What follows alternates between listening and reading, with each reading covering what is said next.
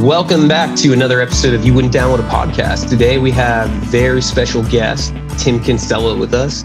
Tim, thanks for coming by. Thank you for having me. Really appreciate it. I was going to studio. Yeah, the virtual studio. Thanks for linking up. I was going to say, we were talking right before, you were asking if we met before, and we've actually crossed paths about, I want to say I have 4 times that I can remember written down. Mm-hmm.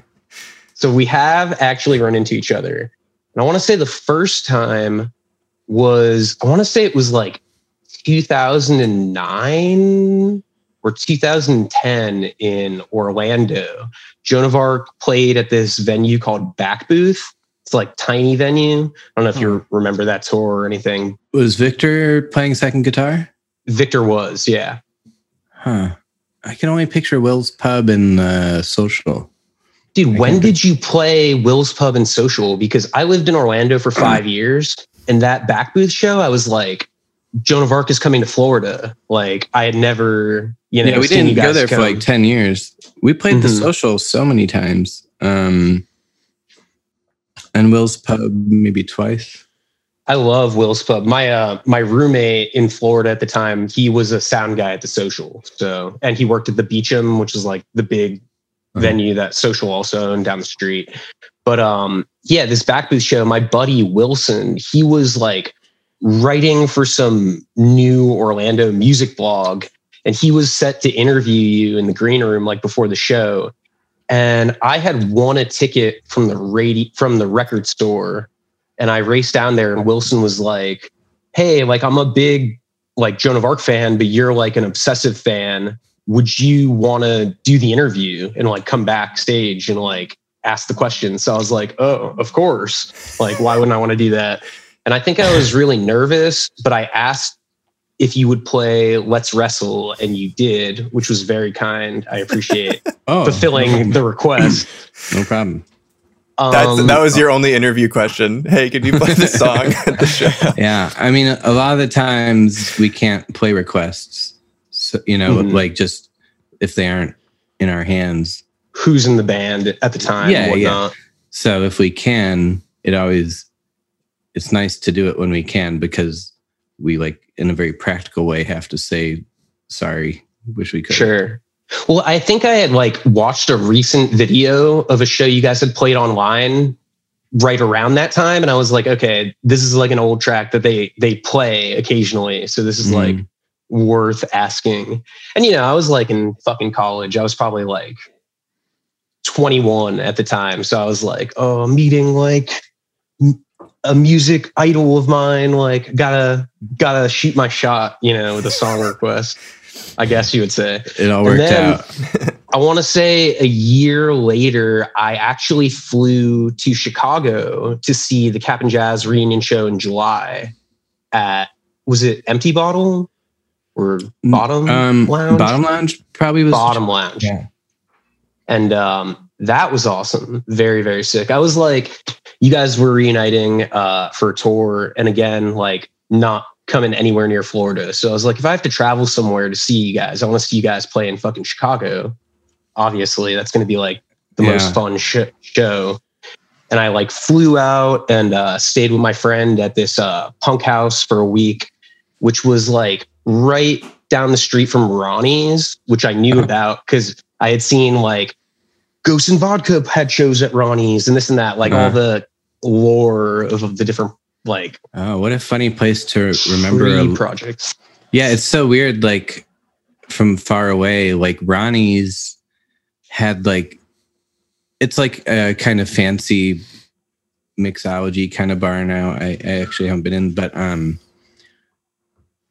like the thing about Ronnie's I always remember is they had like this sort of like chili nacho sauce just like sitting out at the bar, like in like a hot, not a hot plate, but whatever, like a slow cooker kind of thing. Crock pot. Yeah, crock pot. They had like a crock pot of like nacho cheese chili that you could like help yourself to, that like, it felt like there's probably like cum and like screws and like broken watch parts in it, but like if you're drunk Primordial enough, you'd be cheese. like, oh, okay.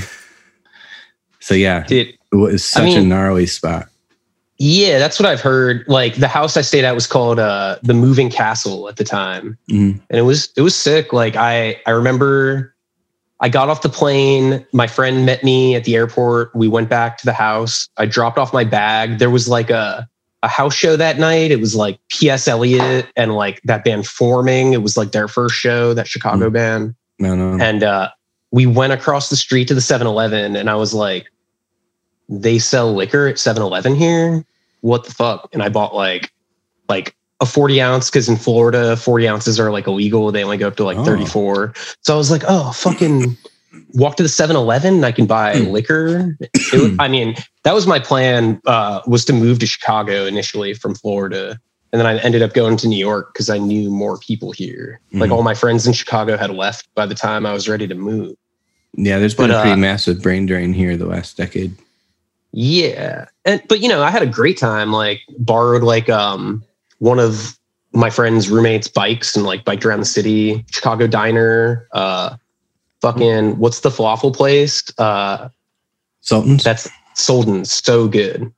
Yeah. And that was actually my second time in Chicago. I went in 2007 to Lollapalooza, which is kind of my first link to like meeting Joan of Arc affiliated people, because in high school, I think I found Sam Zurich's, I think his AIM screen name was on the Joan of Arc site for a period or something. I don't know. What's the AIM? Like AOL Instant Messenger. Oh. And I used to send him messages where I would just write like stream of conscious, like nonsensical, like satire type sentences, like talking shit about the Chicago Cubs to him, and he would reply to me. And, Sam was like a really active, like when we were doing the band Make Believe, he was like doing our social media stuff, and I guess it would be MySpace at the time.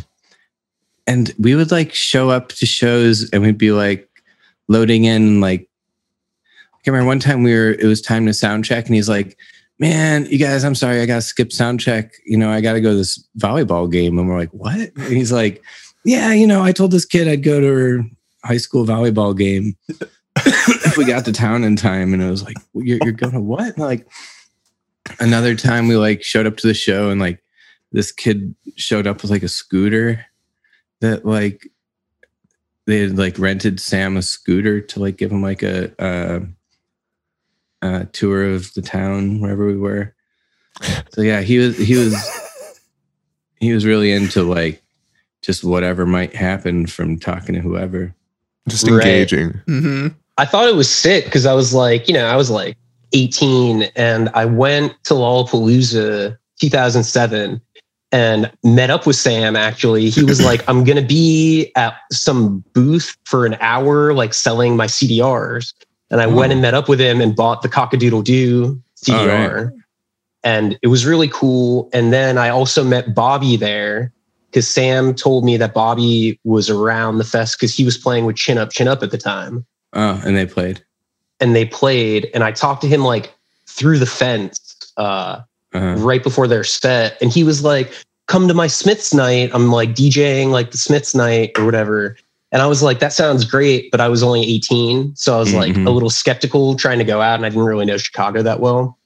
But that was the first time I met Bobby and Sam. And then I think I reconnected with Bobby at the 2010 Cap'n Jazz show because he was working the merch table.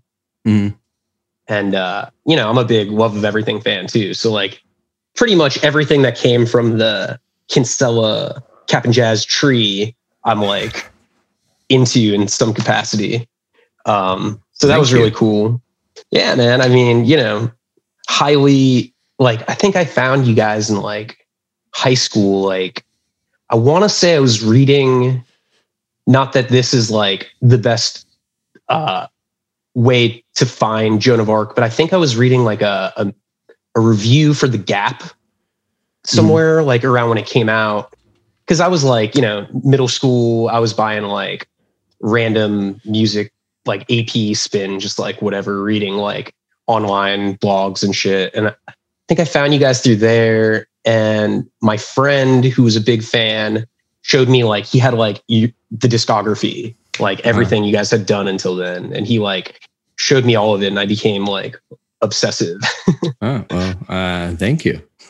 Yeah, man. A little different of a story than what you told me, Jeff. You said you found out about Joan of Arc by browsing the Catholic Saints Wikipedia page. And then you just went to the disambiguation. So I'm just hearing some mixed stuff here. Yeah, there's no right or wrong way to find us. Right. The thing is Jacob, you're ruining the perception of the history I'm trying to craft for the sake of the podcast. Yeah. I think that if we have like some warm swells in between you telling that story and some kind of pauses, and maybe if there's like, yeah. And Tim, if you like at any point during the pod, if I can get like a sound bite of that, we'll probably intersperse it in there. We'll drag out the conversation for like 45 minutes. You know, we listen to The Daily, you know, the New York Times podcast a lot of mornings, making breakfast.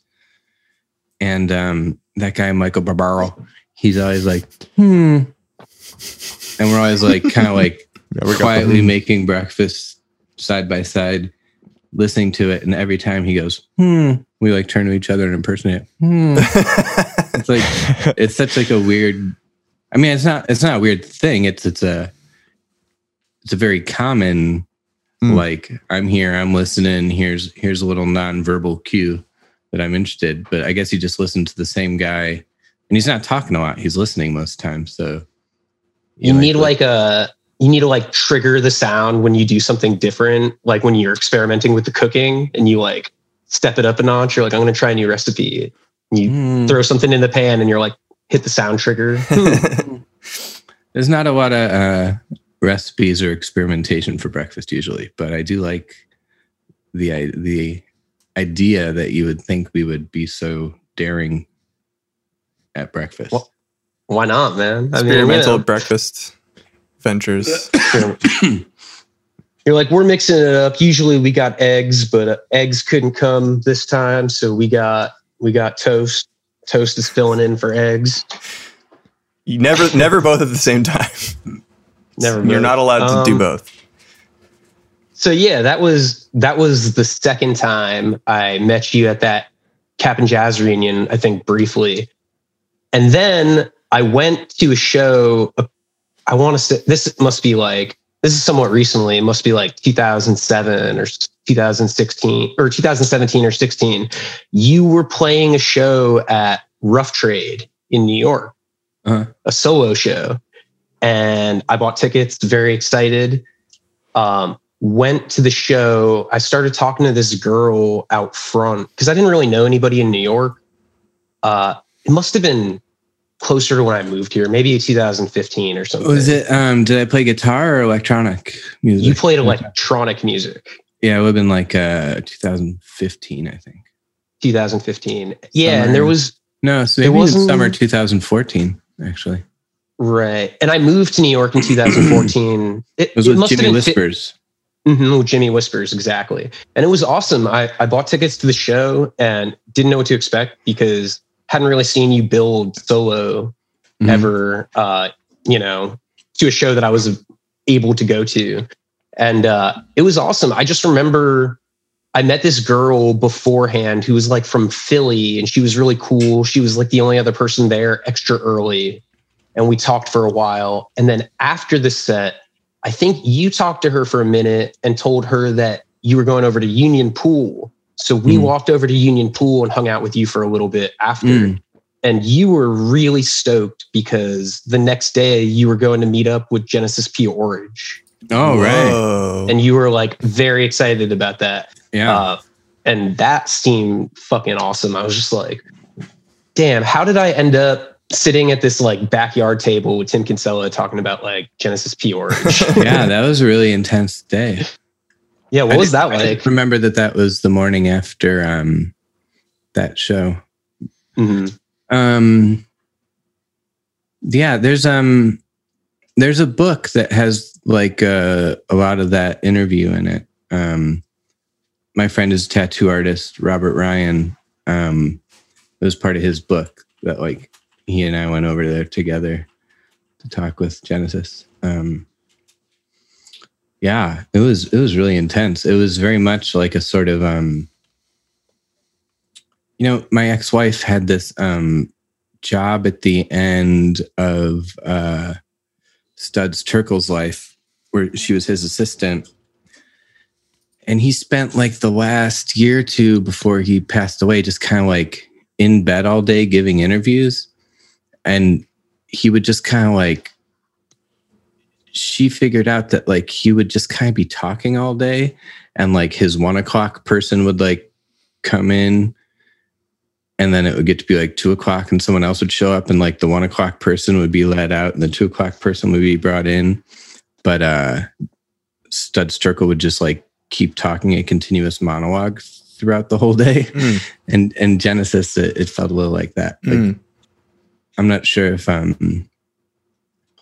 they were aware of like what the interview was for or anything. Just it's like, okay, some people are coming over. Yeah, right. That's how I feel like inviting people on the podcast sometimes too, because we're kind of like a laid back, loose structure comedy podcast, and I'll ask a lot of musicians to come on, and I'm nervous that they're not like that. They think it's going to be much more like rigid and like music journalist type interview than just kind of like a chill situation where people are fucking around.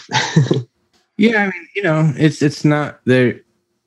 From the perspective of a musician who's done a lot of interviews for a lot of years, but then also like, there's a year at a time where I don't do any, and then there's like months at a time where I do a ton, and then it's always this back and forth. But it's kind of like, it really depends on like how on your perception. Like they're kind of all exactly the same, and they're kind of all different.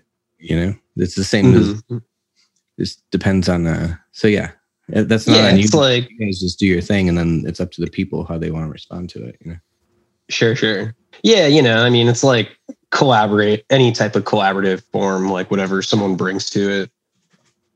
But yeah, and then the last time I actually saw you in person was right around the Jawbreaker reunion shows in Brooklyn. You played a solo set at Come On Everybody, which I also went to, and that was awesome.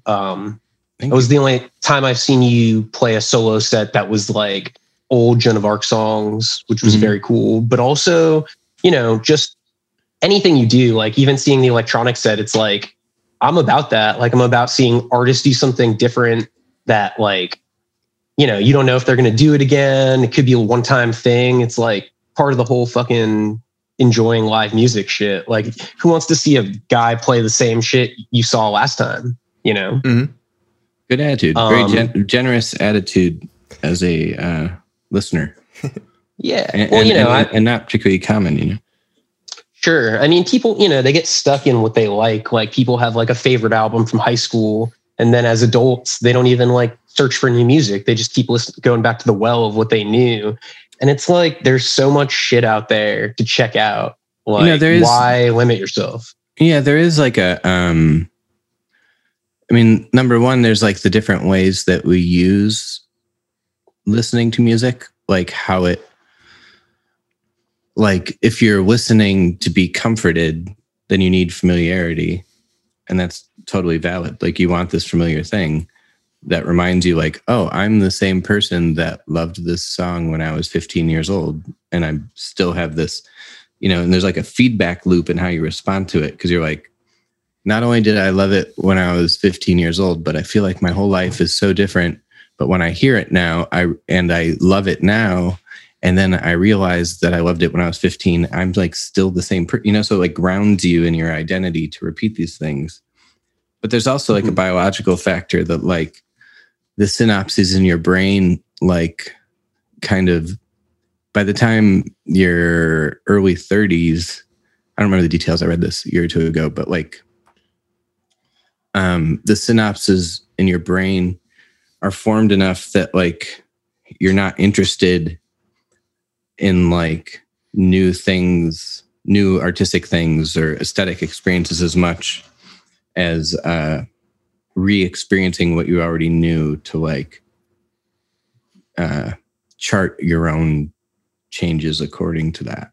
That makes sense? It's like a comfort thing, maybe like the brain, it's too challenging, maybe to push on. I guess it's like, when you're younger, you learn things easier. You're like more impressionable. You're open to a little bit more.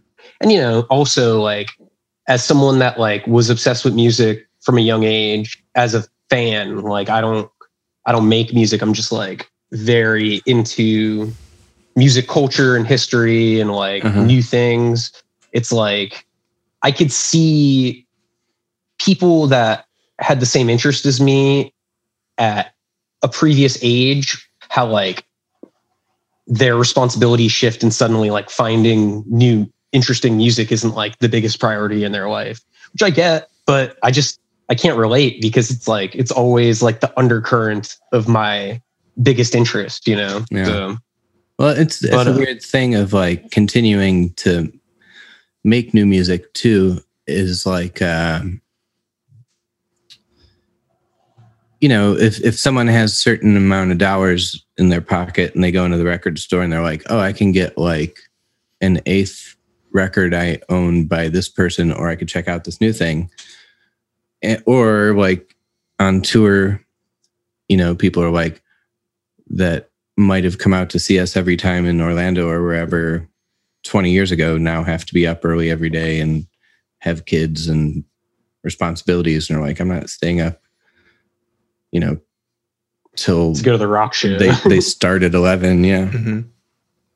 But yeah, I mean, I get it. But you see, you have a dedicated audience. I would say that Come On Everybody show is pretty full, for like, it was great. And I remember before the show started, I was sitting at the bar and I went by myself again, and I turned around and you and Blake from Jawbreaker were like having a chat right next to me. And I was just like, man, I wish I could tell fucking 15-year-old me that I'd be sitting at a bar with Tim and Blake.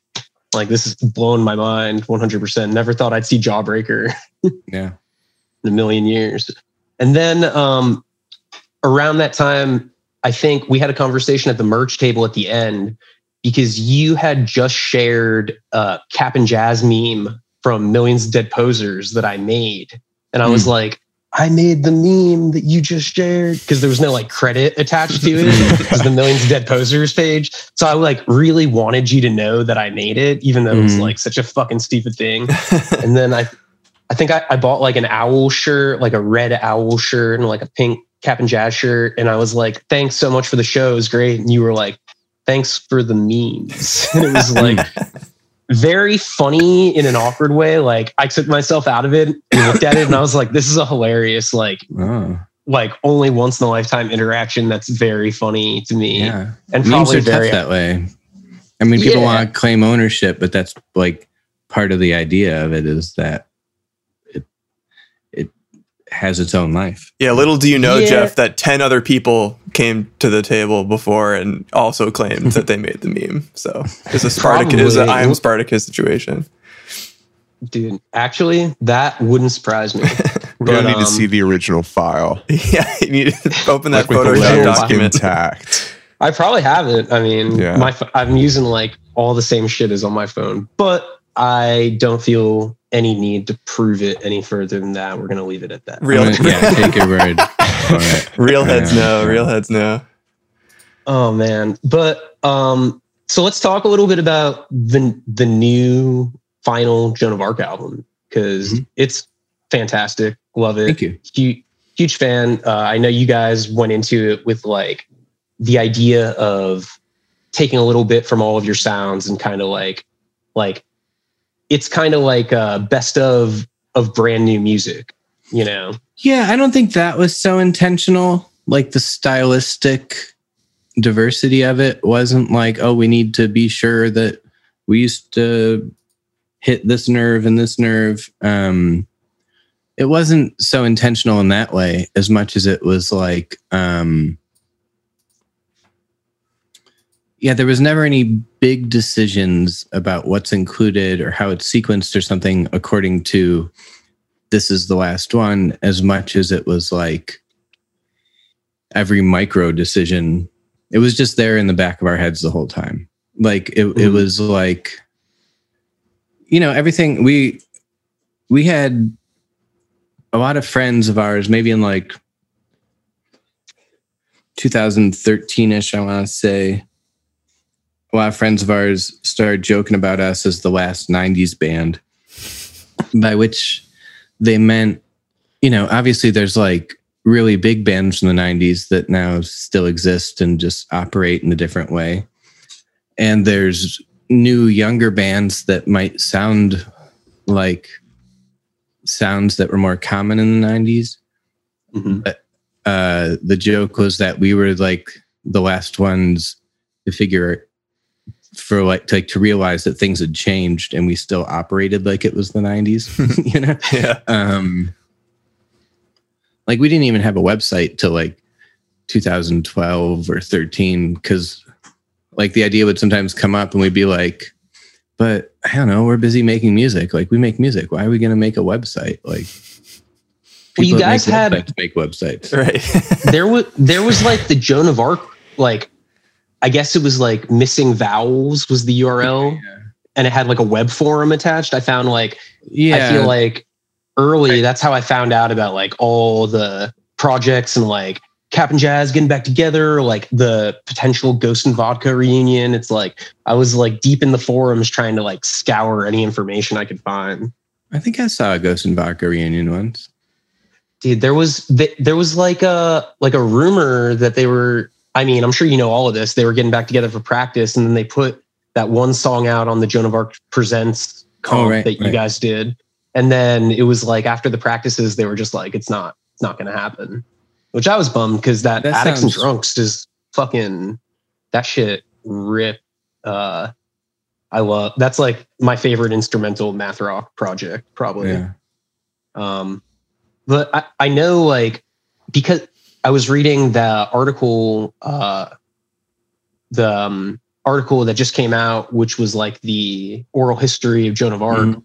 And I didn't realize that Sam had split from the band to do that at a point. I thought it was all like happening. The way it was told was a little different. Like Eric got really mad at us because he wasn't showing up at any of the mixing sessions for How Memory Works.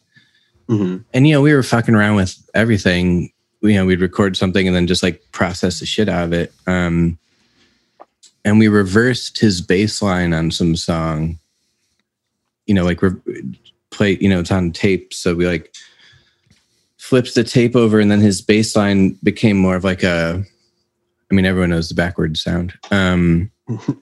And finished the song that way. And he was never around for us to like be like, hey, is this cool? And we just like assumed it was cool because we were fucking with everything all the time. Right. So Eric got really pissed and he quit, and Sam was his roommate at the time.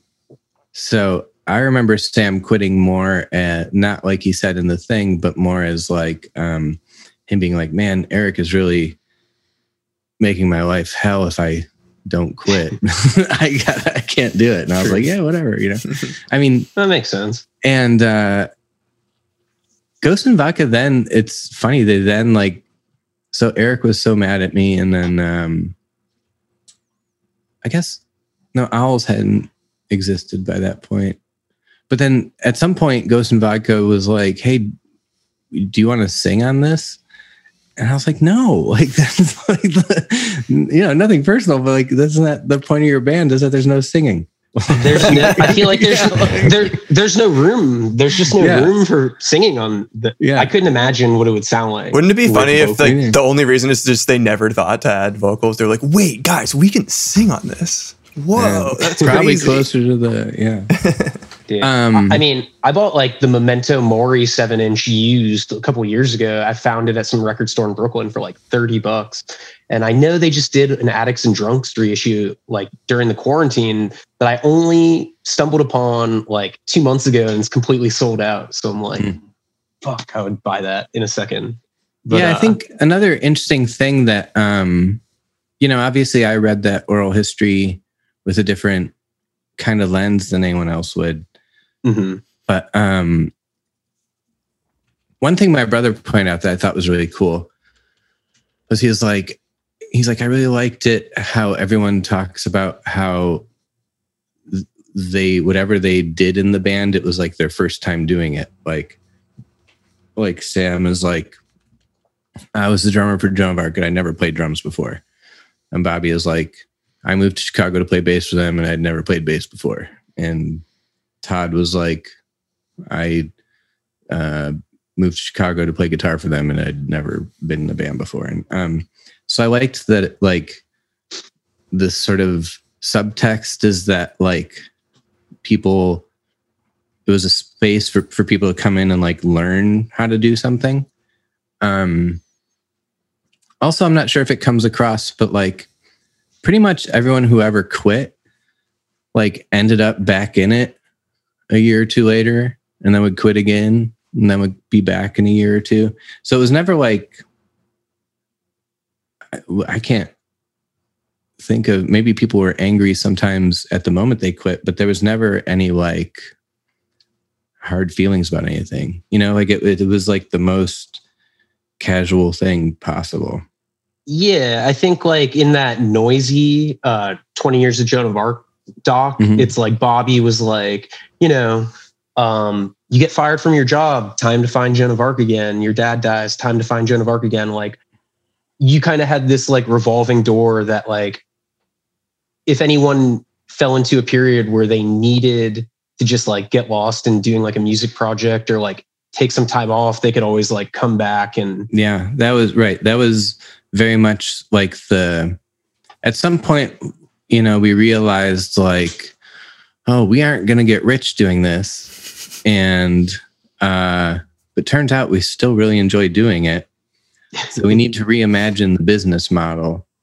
So then it just became a sort of open door policy. But then, sometimes that would be great. And then sometimes it would really backfire. Like I remember the first rehearsal for the Boo Human tour was like, okay, who wants to go? Probably 15 people got the email. Like, here's the tour dates. Who wants to go? And then like we have the first practice and there's like 5 guitarists and a synth. And we're like, oh shit.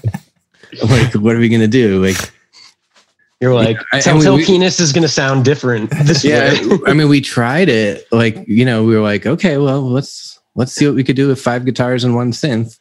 Do some Glenn Branca covers. Yeah. And then eventually you're like, well, maybe someone better play bass. And maybe we better find a drummer because this isn't feeling great. Well, I was going to say that's like kind of how I became aware of the whole like open door policy and like how you guys had so many members was the Joan of Arc Presents Guitar Duets, which was like one of my favorite CDs I happened upon in high school. I bought it at like this record store in Fort Lauderdale. Like, I was like a frequent CD warehouse, like used CD hunter. And I would go to Best Buy and buy like the major releases, but there were like certain stores that you had to go to find like certain artists and shit. Yeah. And I found that Guitar Duet CD. I didn't know what it was. I was like, Joan of Arc Presents. I've never heard of this. And that you got, some of the songs had like a John Fahey, like American Primitive, like guitar picking style. And you guys had like, I guess that project was names in a hat, like everyone involved, and you guys picked 2 names and paired them up for that. Yeah, everyone just like, everyone. I can't remember like the can't remember exactly the model, but I think it was everyone's name is in the hat, and everyone picks a name out of a hat. So then, like, I think I have one with Mike and one with Todd. Maybe I can't remember. So it's like if I pick Mike's name and Todd picks my name, then that's 2. Yeah. I remember the one with you and Mike was so fucking cool. And I was kind of obsessed at the time with like Mike being in and out. I was a huge Owen fan at the time. I remember like I went to see him in Penn Pensacola. I was in college there for a little bit before I moved to Orlando, and he was on tour with the singer of Rainer Maria, which was fucking awesome. And I remember talking to him, and this was before like emo revival. Like, I had been a huge American football fan in high school, but like I would say general, like if I brought up American football to somebody in college, nobody, like very rarely would you come across people that were like exactly knew what you were talking about. And then the whole emo revival shit popped off, I guess in the past, I don't know, 5 years, maybe 10 years. I don't know. But I don't know, man. I mean, I'm a 46-year-old man who made a record when he was 19 that gets associated with that. So I mean, it's not like I'm not scouring blogs for the new emo stuff. You know? That's like another thing that always bothered me is like Cap'n Jazz being called emo. And I know you guys don't really like embrace it. And you guys kind of like started the whole like technical like Midwest emo sound that like has become a thing. I mean, we didn't start anything. It's not like we like sat down in a smoky room and were like, okay, we're gonna go to the, it's just like there were punk shows. All right, folks, time to start Midwest emo. Right. Yeah. You guys did a punk album, and then we did the same thing that every creative. We did the same thing. Okay, every creative person, you like sort of curate things that came before you, right? And you're like, I like this element of this thing and this element of this thing and this element of this thing. And the ratio that I put them together in is my voice, right? Like, but then you collaborate with people. And so that process happens for each individual, but then you collaborate with people and you got to then weigh like, well, I'm balancing a ratio of these three things and you're balancing a ratio of these three different things. But if we have one in common, then it kind of resonates more. So, you know what I mean? Like, but we were never like sat around like, we are an emo band. We were just like, I don't even think at the time it was like what Rites of Spring was like the first emo band, and only because like some music journalist like coined the term. Like, I think that Midwest emo sound gets attributed to Cap'n Jazz in like a retrospective sense, where it's like suddenly other bands started emulating a certain sound, and then that got a title, and then it's attributed that Cap'n Jazz was an emo band. But I never saw that. Like, growing up, I was like, they're a fucking punk band, dude. I mean, it's a convenient shorthand. I don't feel particularly like burdened by it or something. Like, I don't feel a connection to it, but it's not like I'm not up at night like oh my God, do people think I'm too emo or something? You know what I mean? Like it. Sure. And then emo also like it kind of like got reinvented around that period anyway, where like Bright Eyes and like indie rock, like folky musicians were starting to be called emo. And it's like, this isn't really the emo from like, I will admit that like, when I was in high school, I did have a jacket with the cover of the Rites of Spring record screened on the back. So, I mean, I guess I did sick. Like, I guess I was, and like, no one besides like me and my 15 friends that were into it knew what it was. So I guess I was like, right. I was a big Rites of Spring fan in 91. Yeah.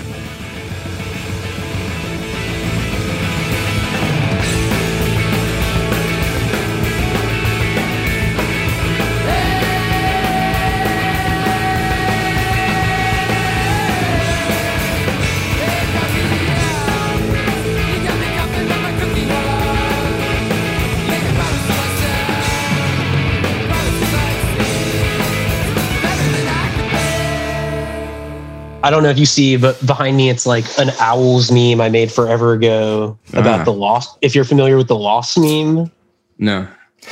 It's like, it's such a dumb old internet meme that's like taken from this like online webcomic where it's like a panel. I guess it's like an insufferable webcomic about like video game fanatics, and there's like a 4-panel frame where the main character's partner loses their baby, but there's no tech, like has like a miscarriage and there's no text. So it's like the first panel is him running into the hospital, and the second panel is like him talking to the doctors at a desk, and the third panel is like him going into the room, and the fourth panel is him like sitting at the hospital bed with his partner. And it's been kind of over time turned into like shapes. So it's like one line for the first panel, and then 2 lines, and then 2 lines, and then a flat line. And people just take images and like turn it into that format. And it's really fucking dumb. But if you have been like engaging with tons and tons of people's versions of the format, it just gets ridiculous. And it like resurfaces every couple of years. But yeah, I did the Owls cover and changed it to say Loss instead of Owls. Yeah, no, you did a good job describing it, but I have no idea what you're talking about. I know. Hey, Jeff. That's the thing. Jeff, did you ever foresee yourself explaining the Lost meme to Tim Kinsella on a podcast in 2021? The thing is, when I selected it as my virtual background, I had a feeling that it was a possibility. And I took the risk. I jumped in. Yeah, here we are. Yeah. This is the kind of risk taking we need. All right. Brave. So yeah, let's talk a little bit about like the offshoot projects of Joan of Arc, like Make Believe, Owls, Friend Enemy. Huge fan. I would say like that first Owls record blew my fucking mind. I spent like $80 or $90 on like an original copy on eBay in like 2010. I was like, I need this. Damn.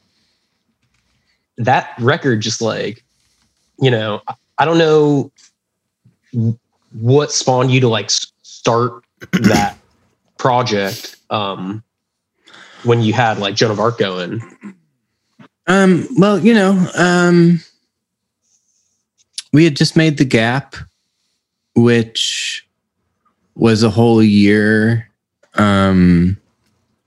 of like very slowly chopping up and processing things.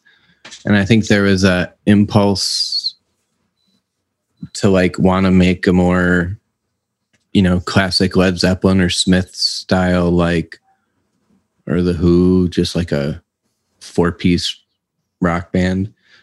And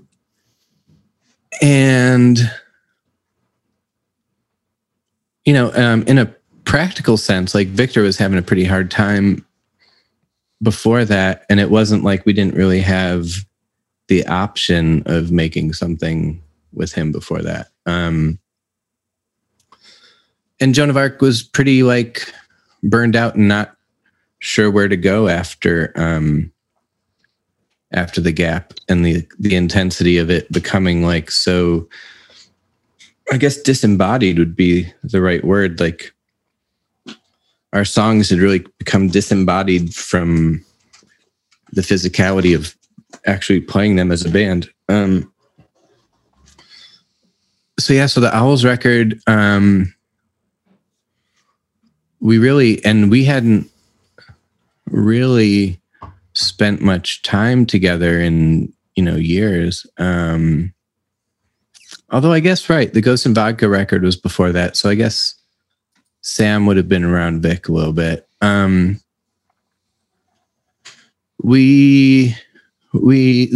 and Vic had a friend. They just, like the big, like weed warehouse superstore just opened across the street from this place. So I've seen it in the last year, but was never there much. Just like there's this corner of the city, where their friend's dad owned like a machine parts warehouse. And for whatever reason, we had nowhere to practice. And for whatever reason, we ended up like using the locker room at this factory as like our practice space. Like, and it was really just like the whole record was written in like 5 days. And then we just like went in there, locked ourselves in there and wrote it really quick, then like recorded demos of it, sat on it for a couple months, tweaked a couple things.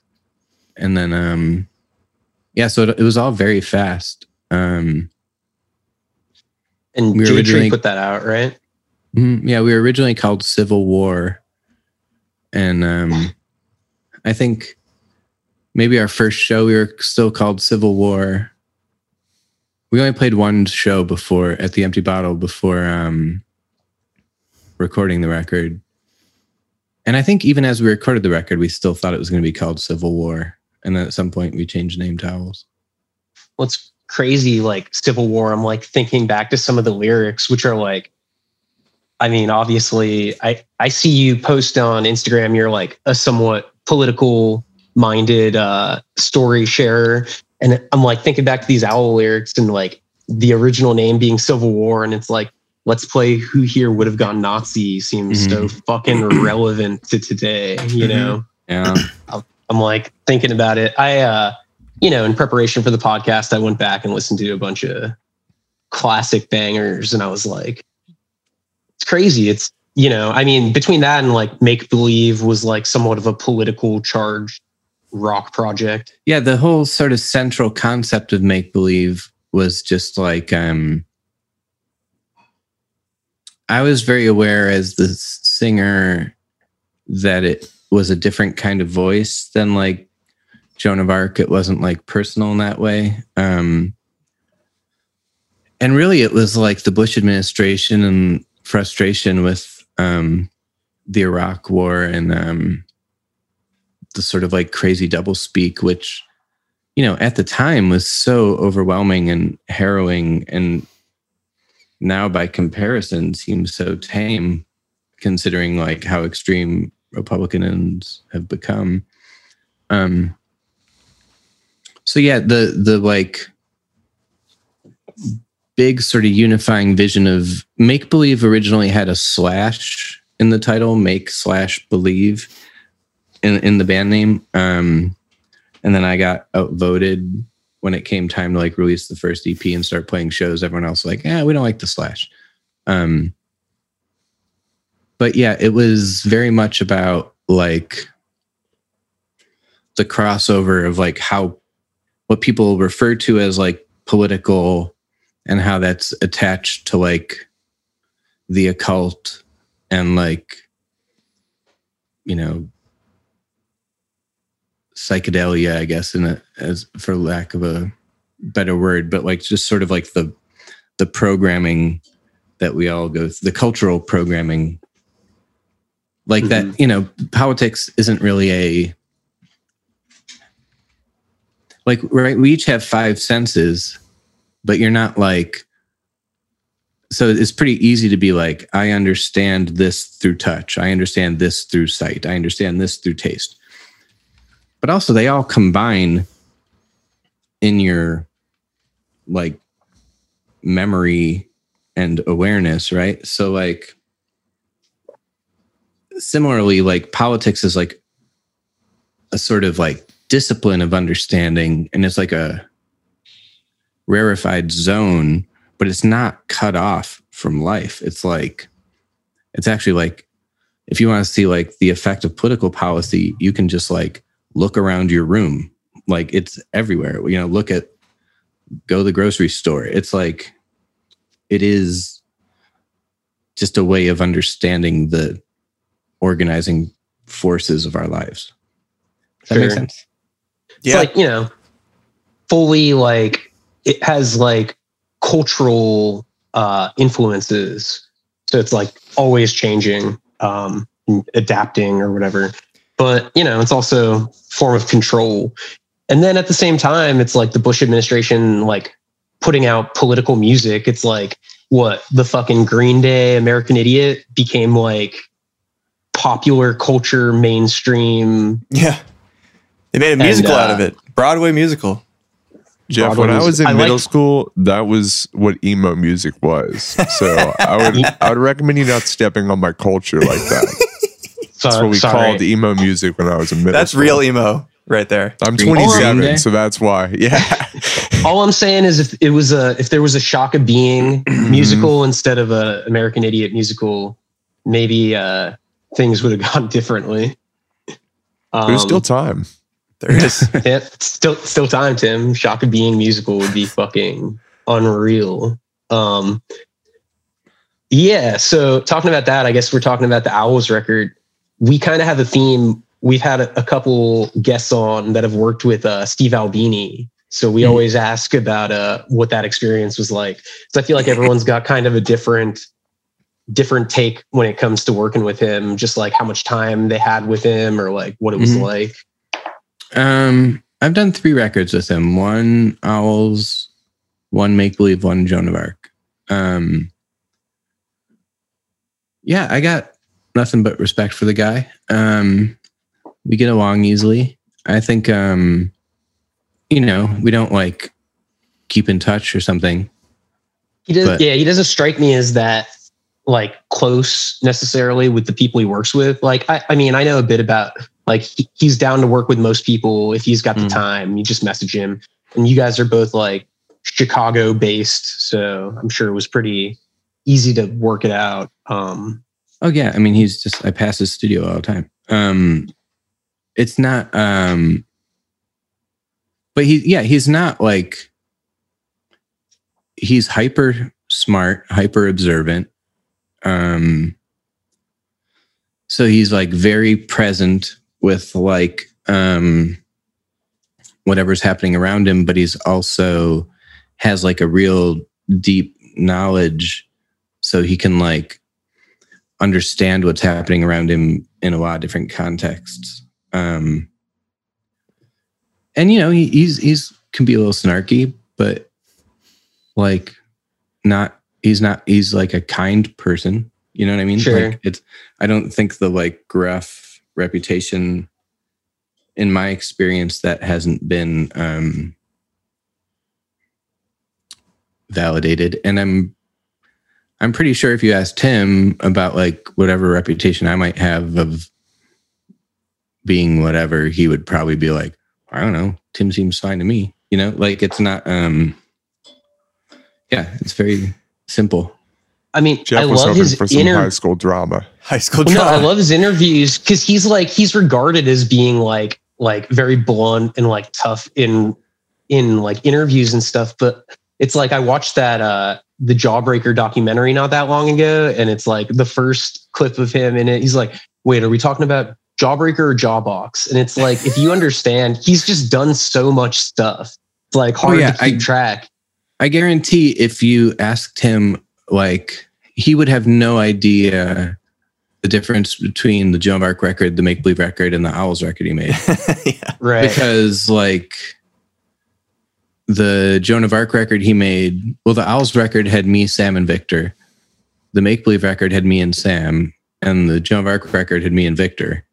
So I think to him, it's like a continuation of a project. Yeah. Like, yeah, he just thinks about the people. Mm-hmm. Yeah. I always ask the guests, I'm like, I'm on a quest to eventually get in touch with him. And I'm curious to find out what he thinks, or if he was a fan of the movie or the TV show Westworld, just because there's so much digital going on versus analog. If he objects to it on any level. I mean, you can call the studio and he will probably answer the phone. We should call him on the podcast. That could be the future. And if he doesn't, you just say, "Is Steve available?" And someone will say yes or no.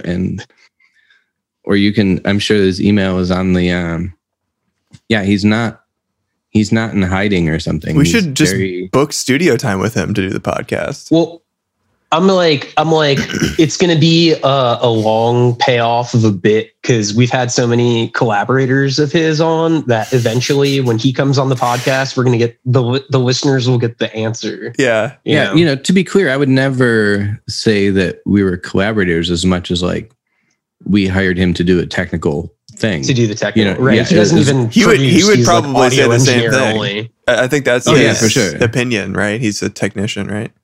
Yeah, and that Joan of Arc record we recorded with him, it was so stupid. We were in Europe for a month, and we were just playing the new record that wasn't released yet in sequence each night, and sort of like being like, okay, well, that didn't let's do this part twice as long tomorrow. We'll try it at soundcheck or whatever. So people who came to the shows were just seeing like a full, maybe, I don't know, maybe we did an encore of a couple old songs or something. But every night we were just playing the record beginning to end. Then I remember it was December, it was cold out. And I remember we landed in Chicago one afternoon and then had to load in to start recording with him the next morning because we didn't want to lose any time in terms of being tight, but we didn't account for the time change and jet lag. So we were just one night we were playing in Dusseldorf or whatever. And the next day we're playing the same exact set in the studio with him without even skipping a day. But yeah, we could hardly stay awake to do it. Yeah, that's definitely a tight fucking schedule. And I know studio time with him probably isn't I'm sure he works with people. I've heard it's a sliding scale, but I'm sure it's not you don't want to waste any fucking resources, catching up. Yeah, no, I mean, even that was 10, 11 years ago now. So I don't know what the deal is now. I know this is the final Joan of Arc album. You guys are ending the project. I'm not even sure if there's technically been an end to the other projects. Does this put a cap on Make Believe or Owls doing more stuff, or even Joan of Arc Presents type compilations coming out? Well, there is two things. There's two Joan of Arc things that are already recorded that aren't out yet that in the next couple of years will come out.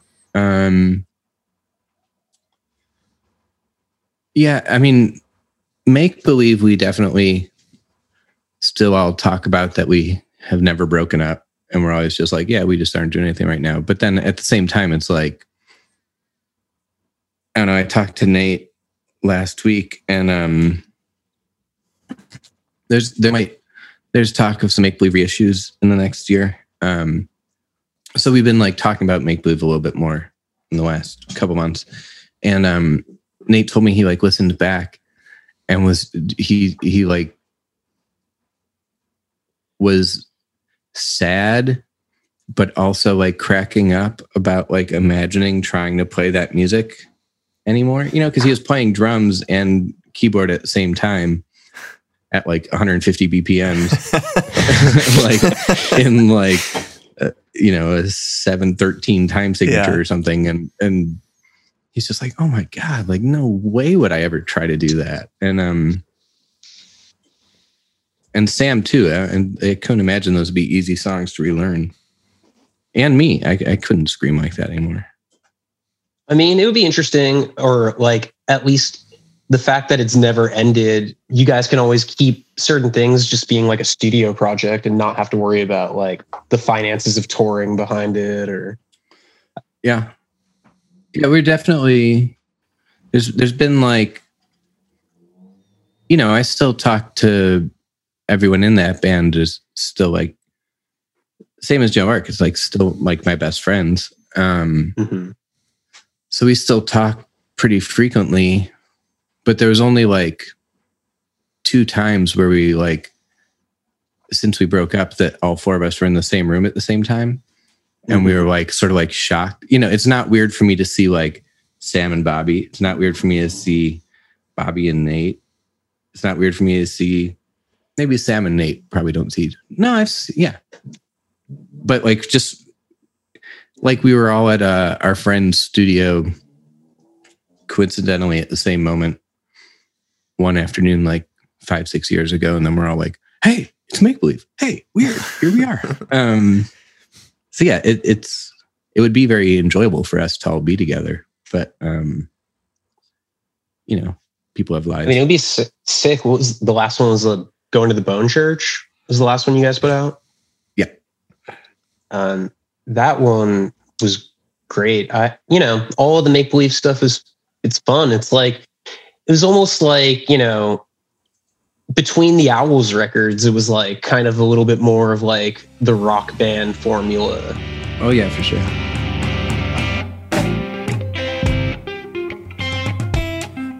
course. Of course, they deny science and they lie. Any admission of evolution.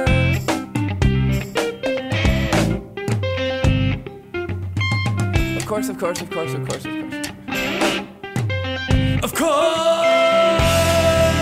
they bend your mind, make you wonder why. 'Cause if they insist time exists, they imply. Me and my wife we have 50 songs started for our new record. Wow. And for the new Good Fuck album? Yeah. So we stopped at 50. She's been taking bass lessons, and I've been learning Ableton, which I'm taking like this online course for it, and which, you know, I had Ableton for, I told you because I was recording the vocals on this. Yeah, I've had it for like 5 years, but I didn't, the like layout of it, I don't know if you guys use it at all, but like the interface isn't very intuitive to me as like someone who's been using Pro Tools for 20 years. And Reason. It's a different workflow. Yeah. So I just never, I would like open it once a month, poke around for 10 minutes and be like, I don't really care.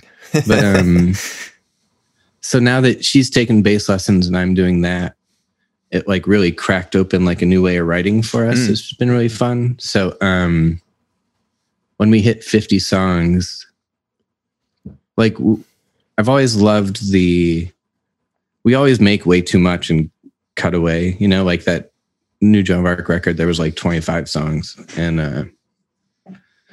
that becomes a sore spot with the label because they always think like, oh, that means you have extra songs for like an EP, a 7-inch or something. And I was like, no, like we don't want people to hear the parts, you know, like right. You go to like a show at a gallery and you see the paintings, you aren't like, cool, is there another one? You know, it's like, right? It's like, I'm sure they did plenty of sketches to figure out which were the ones that worked. So anyways, we had 50 and we were like, this is a fuck of a lot of music. How do we whittle this down? So we've been having a listening party every Saturday where we like listen to all of the songs and then like have like a rating system, 1 through 5, 5 being like, this definitely has to be on the record, 1 being like, no way. And we've been doing it over and over so that we didn't just like have, and it's pretty crazy how different, like knowing that like, oh, I definitely gave this song like a 4 last week, and this week I'm like giving it a 1, you know. That's a really interesting way to narrow down your like a peer focus group, like a close friend focus group that you guys keep running until you get the right formula. I think that's, the focus group being ourselves, just like being yourselves. So we've been working on like the lyrics and some of like the technical flow of things all week, but then we don't like listen to the songs in between. So anyways, we're about to like have our final listen and tally the votes right now, and then like listen to our record for the first time. Wow. Or the very, very basic outline of it for the first time. It's exciting though, like, having like so many places you can go with it and like fucking messing around and analyzing it. The fun part. Yeah, we got a bunch of sort of systems in place to guide us for how to shape it. It's really fun. I mean, it's basically our life is like 24-hour band practice now. Sure. Well, I was going to say, if we have like a limited time, I did want to bring up one of my favorite like videos from the internet of all time is you guys at the museum in Chicago playing the intro to Under Pressure for over 30 minutes. Oh yeah. Can we talk a little bit about like that performance? Like what? Oh yeah, sure. What caused you guys to do that? That shit, it rules because the tension in the crowd, you could see they're all just waiting for it to fucking start, and you guys just keep taking it back. Yeah. I can't remember. It was a show curated by our friend Jason Lazarus, who now actually got a job in Florida and lives there somewhere teaching at a art school. I can't remember what the theme of the show was, but Under Pressure has always been like one of my 10 favorite songs ever. Like if I'm walking through a grocery store and I hear it, I have to like stop and listen to the whole thing. Yeah. You know, it's like it's just like one of the most powerful songs on earth to me. So a real banger. And actually at that Civil War show, this is one of the musical highlights of my life, actually, was the first Owl show we covered Under Pressure, and I like could never hit that like super high note at practice, you know, but like when the time came at the show, I was just like psyched myself up, you know, I'm fucking doing it. I like hell yeah, dude, and I hit it. Or at least that's how I remember it. You blacked out and you're like, oh, I guess I did it. That's what counts, though. Like your fucking memory of the experience is all that matters. If it felt fucking awesome, then I don't know if that would be very. I guess that works in a personal way. Yeah. So how did we? I don't remember what the just you guys playing the intro over and over again at the museum, right? Well, I mean, I know the show. We were the only performance. And it was like a big group art show, maybe like, I don't know, 25 artists, sculptures and paintings. And we were the only band or the only performance. Whatever the show was titled prompted that idea. That's all I can tell you about it. Sure. I highly recommend like anybody listening to search for that video because it's fucking awesome. And you could just feel it's like, it's totally like an art performance, you know, like people that went there to see Joan of Arc play that seemed surprised. It's like, this is the kind of thing that if I went to see you guys at a museum play, I would want to see, you know?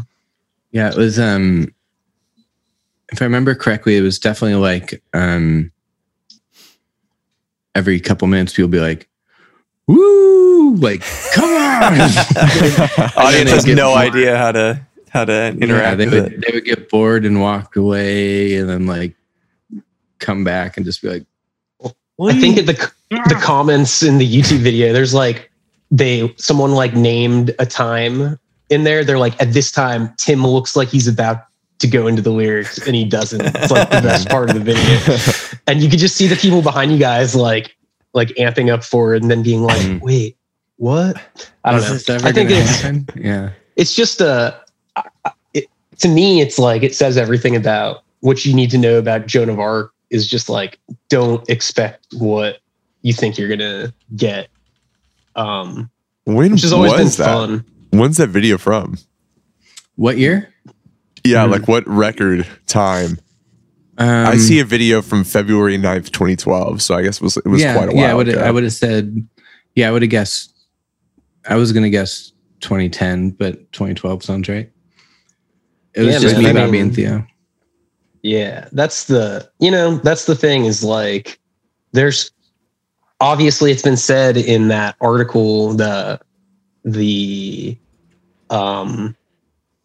oral history Joan of Arc article that you guys, or was just written about y'all. But that's the thing is like always changing and evolving and doing something new. That's the most interesting thing. And you were saying being like the last band of the 90s, it's like, really, you guys are, in as much as like you're not fucking going back to like your classic sound, trying to like play off the most popular thing you guys ever did. You're always like looking at a new angle. And by you guys, I mean, it's mostly you're the one that's like kind of organizing, orchestrating the whole thing. So I think that's, I mean, in a lot of ways, I'm very much the janitor as much as the CEO, you know what I mean? Like it wasn't like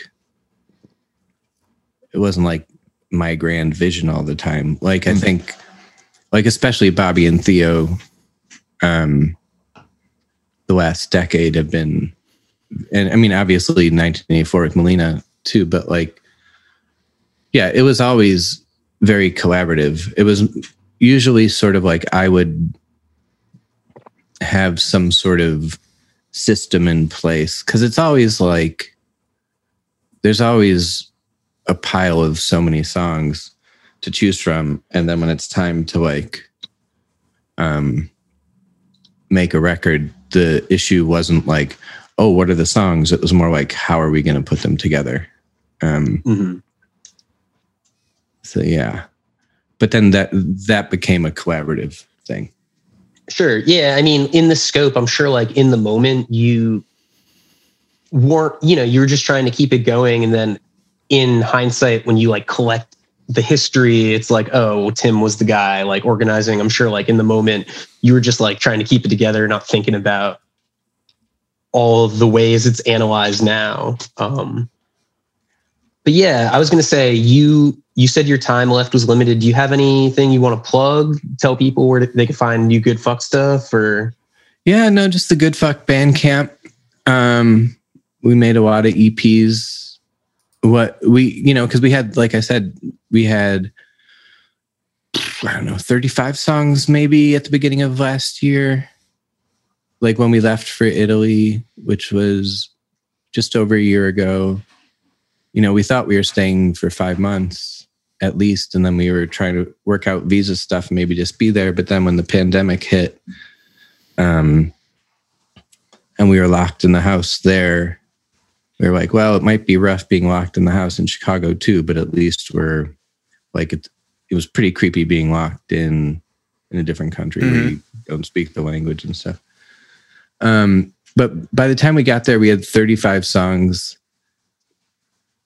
that we thought we would be working down to 10 for the record. But then when we suddenly had no income because we couldn't play shows, then it was like, and the Bandcamp Friday thing came out, we were just like, oh, we can group these 5 work together. So yeah, so there's just a lot of stuff on Bandcamp, and the EPs all sound pretty different from each other. So I would say to people, if they check one out and they aren't feeling it, they should try another one. It's going to sound just try all of them until different. you listen to everything, and then by then you'll find something you like. Yeah. It's the same as Joan of Arc, man. I mean, I could see some people, it's all about the introduction. You got to hit them with something, till it clicks, and I feel like there's so many, it's like I could show someone a Joan of Arc record and they're like kind of vibing, and I'm like, hold on, try this one, and I put it on, and then they're like, oh my god, this is my favorite band. And then from there they go back and listen to the first one I showed them, and they appreciate it like on a whole different level because they got hooked, they're connected. Oh, I appreciate you hooking people. Thank you. Of course. Jeff's the evangelist. Yeah, just thank you. Talking about music you like with people, your band's going to come up as having influenced my taste over so long. Thank you so much. It means a lot. When I first met Jeff, he strapped me to a chair and consensually he made me listen to This Must Be the Placenta 20 times in a row. Wow. And that's Jeff's test of if you can be friends with Jeff. Yeah. Yeah, I was like, do you want to come over? This new song just came out. And then I had the chair with the strap set up, and then we were like, let's do a podcast. It was just the intro too, like the synth bit, it was just that bit.